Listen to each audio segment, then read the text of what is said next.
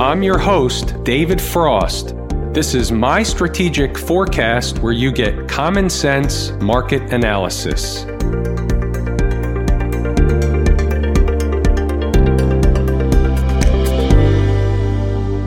Today is Wednesday, September 4, 2019. We're looking at a daily chart of the SPY or SPDR, which is the proxy for the S&P 500. So what we have today is a gap higher and then basically a grind higher for the most part all day long. Minor pullbacks along the way, but for the most part, it was just a very slow grind higher all day long. The market was about as dead as a disco ball. But that doesn't mean we don't have information for tonight. I have a page full of notes. The market is in a specific position that we will discuss at length. There's a lot of psychology at work. We're going to discuss that at length. And then we're going to throw the ball around the horn. In fact, we're even going to throw it to some players we don't normally throw it to. So we'll discuss some things that are off the beaten track. Let's get back to the S&P 500. Here we'll cover the SPY chart. You're looking at the daily chart. Nothing has really changed from a technical perspective. We have a down move here and essentially a bear wedge, bear flag pattern, bear something pattern that will usually result in a continuation move to the downside. Now, we continue to talk about that every single day, and here the market continues to go back toward the top end of the range one more time. So that being the case, the first question I ask myself, and I'm just trying to use logic, I'm trying to use common sense, I'm trying to take the news out of the equation, I'm trying to take anything out of the equation that can be debated by traders one way or the other. What I want to do is I want to look at this and say, they're up here at the top end of the range again. What's the range we're talking about? Like this, right here. We talked about it last night. It's right in this area, right around 294, give or take. So they're up here again, and the question for me is, why? There's a couple of scenarios. Scenario number one is they're just trying to suck in as many bulls as possible. They're not going to bust out of the top end of the range or above 294, and then they're going to open the trap door and hit them again. That's scenario number one. It's plausible, and we know we can wake up any day of the week to a big gap down. It's certainly possible. It's happened before, and it certainly will happen in the future. The question is that what we're looking at right now, or is that something for later? We don't know for sure, so we have to dig farther. We need to peel back the onion another layer at minimum. Before I mention that, we're going to take a look at some things that are off the beaten track tonight. So here's one of them. It's something that goes back to, in part, what we discussed in yesterday's video. That has to do with the lack of filling of the gap down below. That was yesterday's low coming up short of filling the gap. In yesterday's video, we mentioned they're going to fill one of the two gaps,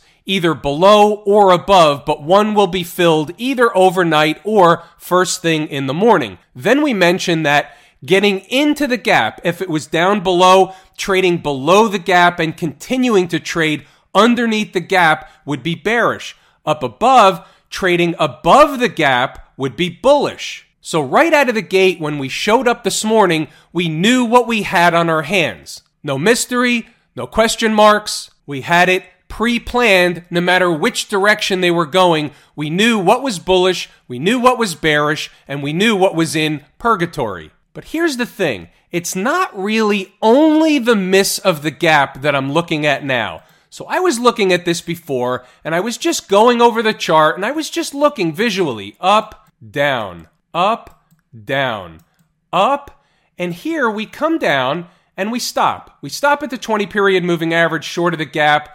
I don't necessarily hold much weight on the 20-period moving average right now. We talked about that over the last couple of days. But what we've done right now, as of yesterday, is broken the pattern, essentially, the up, down, the chop shop. Doesn't mean anything. You can't do anything directly with that information. It's something I noticed visually, and I put it together with something else that we discussed, I believe, over the weekend video. I'm not sure. It was lows, higher low, higher low. Here's another higher low. All of a sudden, we have a higher low, and here we are testing the highs one more time. So that is in and of itself, bullish behavior. Now, I have to give credit where credit is due. One of you traders out there brought higher lows to the table this afternoon. So I want to give credit where credit's due. You know who you are. I'm not going to use any names. I got scolded for using a name before, rightfully so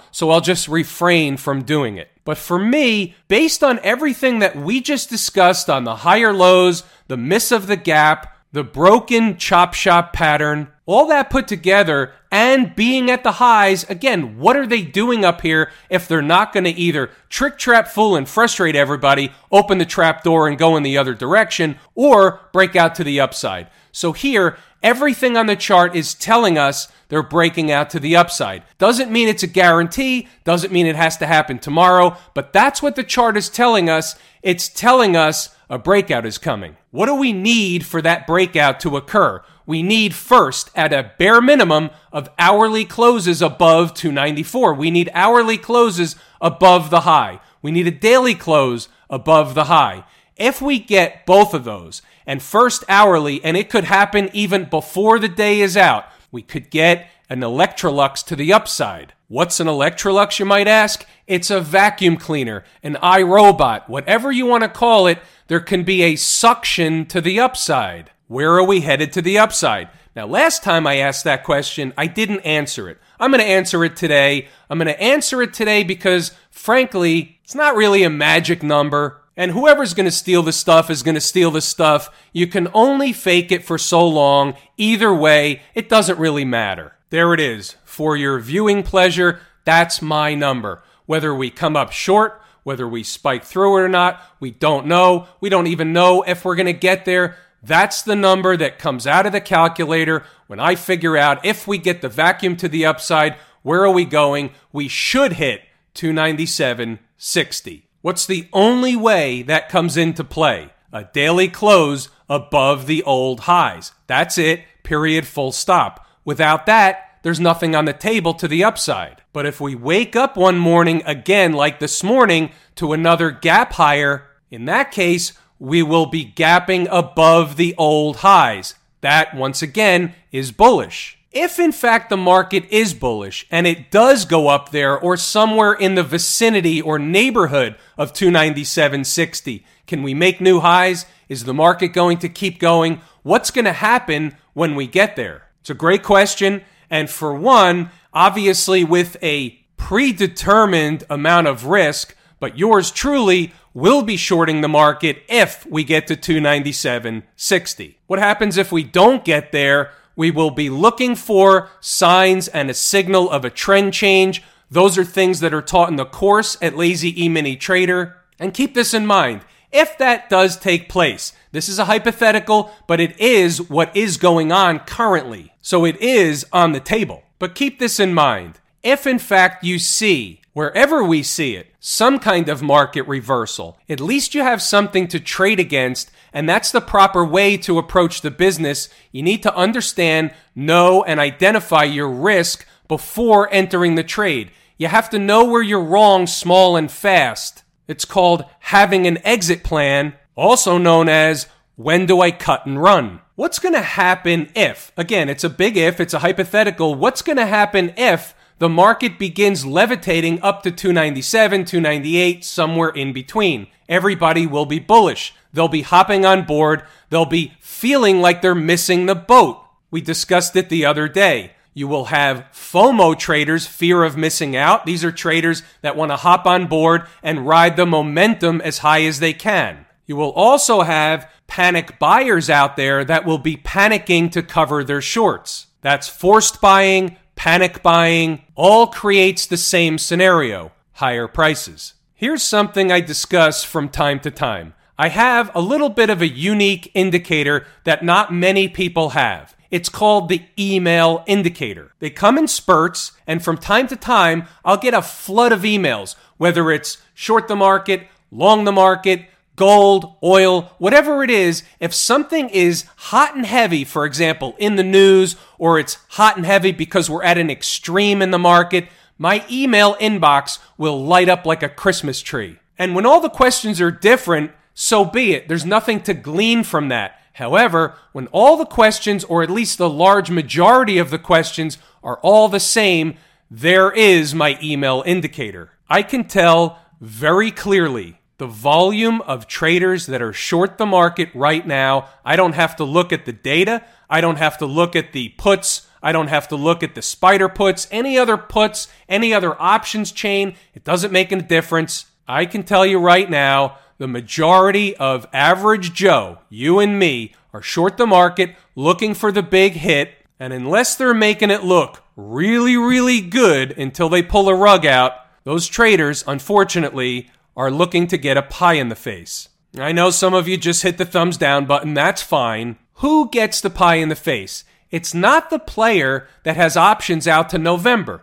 It's the player that have options expiring on Friday. We talk about this all the time. It's the 80-20 rule. If you played weekly options 10 times, you're probably going to lose 7 or 8 out of 10 times. There goes the 80-20 rule. Here's a question for you. What were Inside the Numbers members told early in the morning? Well, it's quite simple. They were told what the bogey was on the downside, meaning we can't get below for very long and certainly close an hour below 292.50. What was the low of the day? 292.31. We were also opening above a very important number that we had our eye on for a long time. It became a pivot. So the market gapped above a pivot. That's bullish. Where does that pivot come from? Did I make up the pivot? Did I create the number? Did I just make it up out of whole cloth? No, of course not. It's not my number. It's the market's number. And Inside the Numbers members understand what the number is and where it comes from. As the day progressed, we began discussing higher numbers that the market would need to stay above, a number that the bulls would appreciate the market staying north of. And that became 293. So you'll see over here, we made a dive lower, making a low of 293.05, never even reaching 293, taking off in the other direction. Now you might say, well, it's easy to say now, 293 appears like it was tested in the afternoon, so it's easy to say as long as we stay above that, they're good. However, what time did they come in close to 293? Well, it's 14:15 or 2:15 in the afternoon. 12:25 update. At the bottom, the market is quiet, the volume is light, near term hourly closes above 293 would come in handy for the bulls. This is not after the fact, Jack. This is let's get inside the numbers down and dirty. Keep the ball moving around. Remember, yesterday we looked at the 120-minute chart. We focused in on this reversal candle. Look where the market is. It's testing the high of the reversal candle. Again, it's the same high as those highs across the board around 294. It's just a different look. It's a different visual. We want as many visuals as we can get. Nobody here should have lying eyes. What do we have in Camp IWM? What we have is interesting. It's already of note a puzzle piece and it's on the table. I haven't even told you what it is yet. It's essentially the fact that we were not getting leadership in the IWM today. We didn't have relative strength against the S&P 500. What we had was a lagging market or a lagging IWM against the S&P. It's of note. It's a puzzle piece. It's on the table. It's my favorite market leading indicator. Let's sidestep for a second and get back to strictly visuals. Look at the positioning of the daily chart of the IWM relative to the highs. Not the high highs, but the near-term highs. So the same 294 or the corresponding level in the IWM. Maybe it's here, maybe it's up here. It's not the exact same looking chart. It's similar, it's good enough, it's for a purpose, it's for illustration purposes. The point is, look where price is now compared to where the corresponding high to 294 in the SPY is. Now you go back to the SPY and you say, yeah, it's a totally different look. Something is disconnected. There are certainly discrepancies between these two markets. Which one will win? Traditionally, it will be the IWM will win out. It will be the tip-off. It will be the canary in the coal mine. But it can stay disconnected for a couple of days, a week, one day. You don't know. We're just putting everything we know, everything we see, everything we can sink our teeth into on the table. It's all a puzzle. We've got the pieces. We're jumbling them around. We're trying to assemble the picture. It's becoming somewhat clear. What's doing down at the transportation department? So we had two gaps here as well. We had one below and we had one above. We're up above, or we went north today, so we'll focus on the one up above. What we have that's interesting is the exact number where the gap resides was not hit today. Is that an accident or a coincidence? Will we trade through it tomorrow? It's certainly possible. I just find it interesting that they didn't fill the gap, having the opportunity to fill the gap. So the high is 10,122.35, and the gap for me is officially closed at 10,126.98. So we missed it by only a handful of points, but that's not an accident or a coincidence. It was missed on purpose. The question is, was it missed because it's weak, meaning the transports are weak, or was it the Trick Trap Fool and Frustrate crew just playing games? Can't answer that until tomorrow, but those are the two questions. One will be answered, one will be thrown away. Tech stuff out in Silicon Valley. What's going on in the Qs? Do we see anything material? Well, it's interesting that the Qs were up 1.5% today, basically. So that's a very positive day. It certainly was leading the market. So it was outpacing the IWM, outpacing the spiders, outpacing the Dow. The NASDAQ market was the leader today. They're buying growth. They're buying technology. They're buying momentum. Has anything changed from a visual perspective? And the answer is no, it hasn't. It's the same deal that we've been discussing. That doesn't mean they can't spike up. Absolutely they can. The question is, will they? I think we're going to find out much, much sooner than later. How about the financials, the XLF? Any trouble in the XLF today? No, it was up 1%. So give or take, it's pretty much on par with the S&P 500. So there's no trouble or warning sign that the XLF is giving us today. Filled its gap above, hanging around up there. It's in a very similar position to the S&P, not quite the same. I would say it's somewhat of a tweener. It's in between the SPY in terms of a visual look, and it's certainly not nearly as ugly as the IWM in terms of its look. But at the end of the day, it's still a bear flag pattern. It can still go higher, they can still trade into the moving averages, and it can still be a bear flag pattern. If in fact they do that, if in fact the market does spike, think about what most traders, most people, most everybody will be feeling and thinking at the time. Whatever the flavor of the day at the time is, whatever the media assigned reason is, it will feel like the market is running away without us. It will feel like you missed the boat. It will feel like the Trick Trap Fool and Frustrate crew handed you another shitburger. Why would it feel that way? It would only feel that way if you're not here watching this so that you don't feel that way.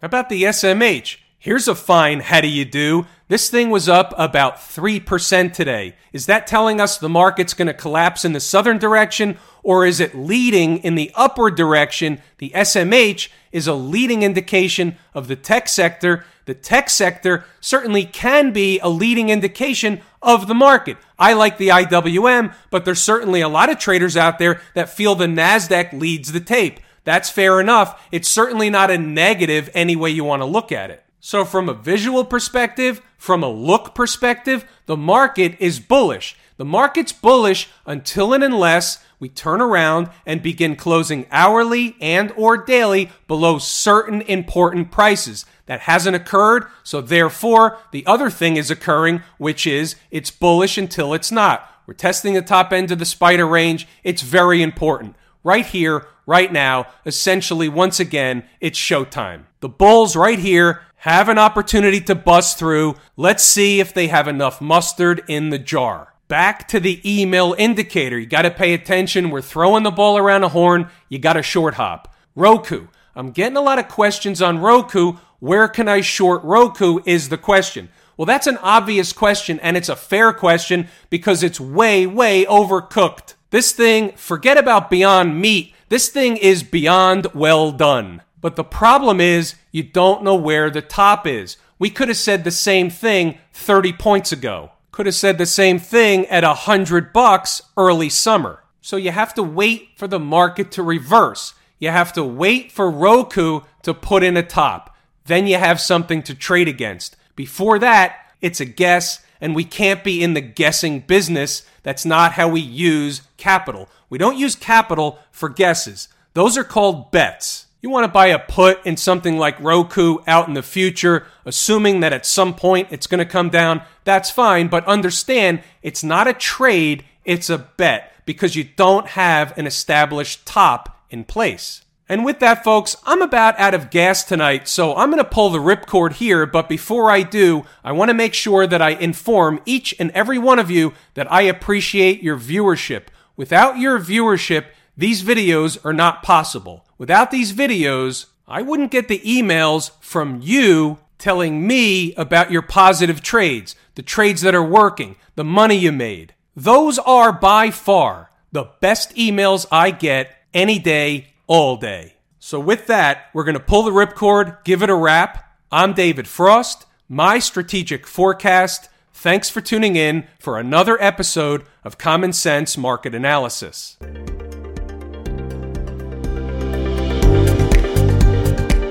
My Strategic Forecast is hosted by David Frost. Subscribe, rate, and review on your favorite podcast app, and please visit mystrategicforecast.com for more information. My Strategic Forecast is common sense market analysis.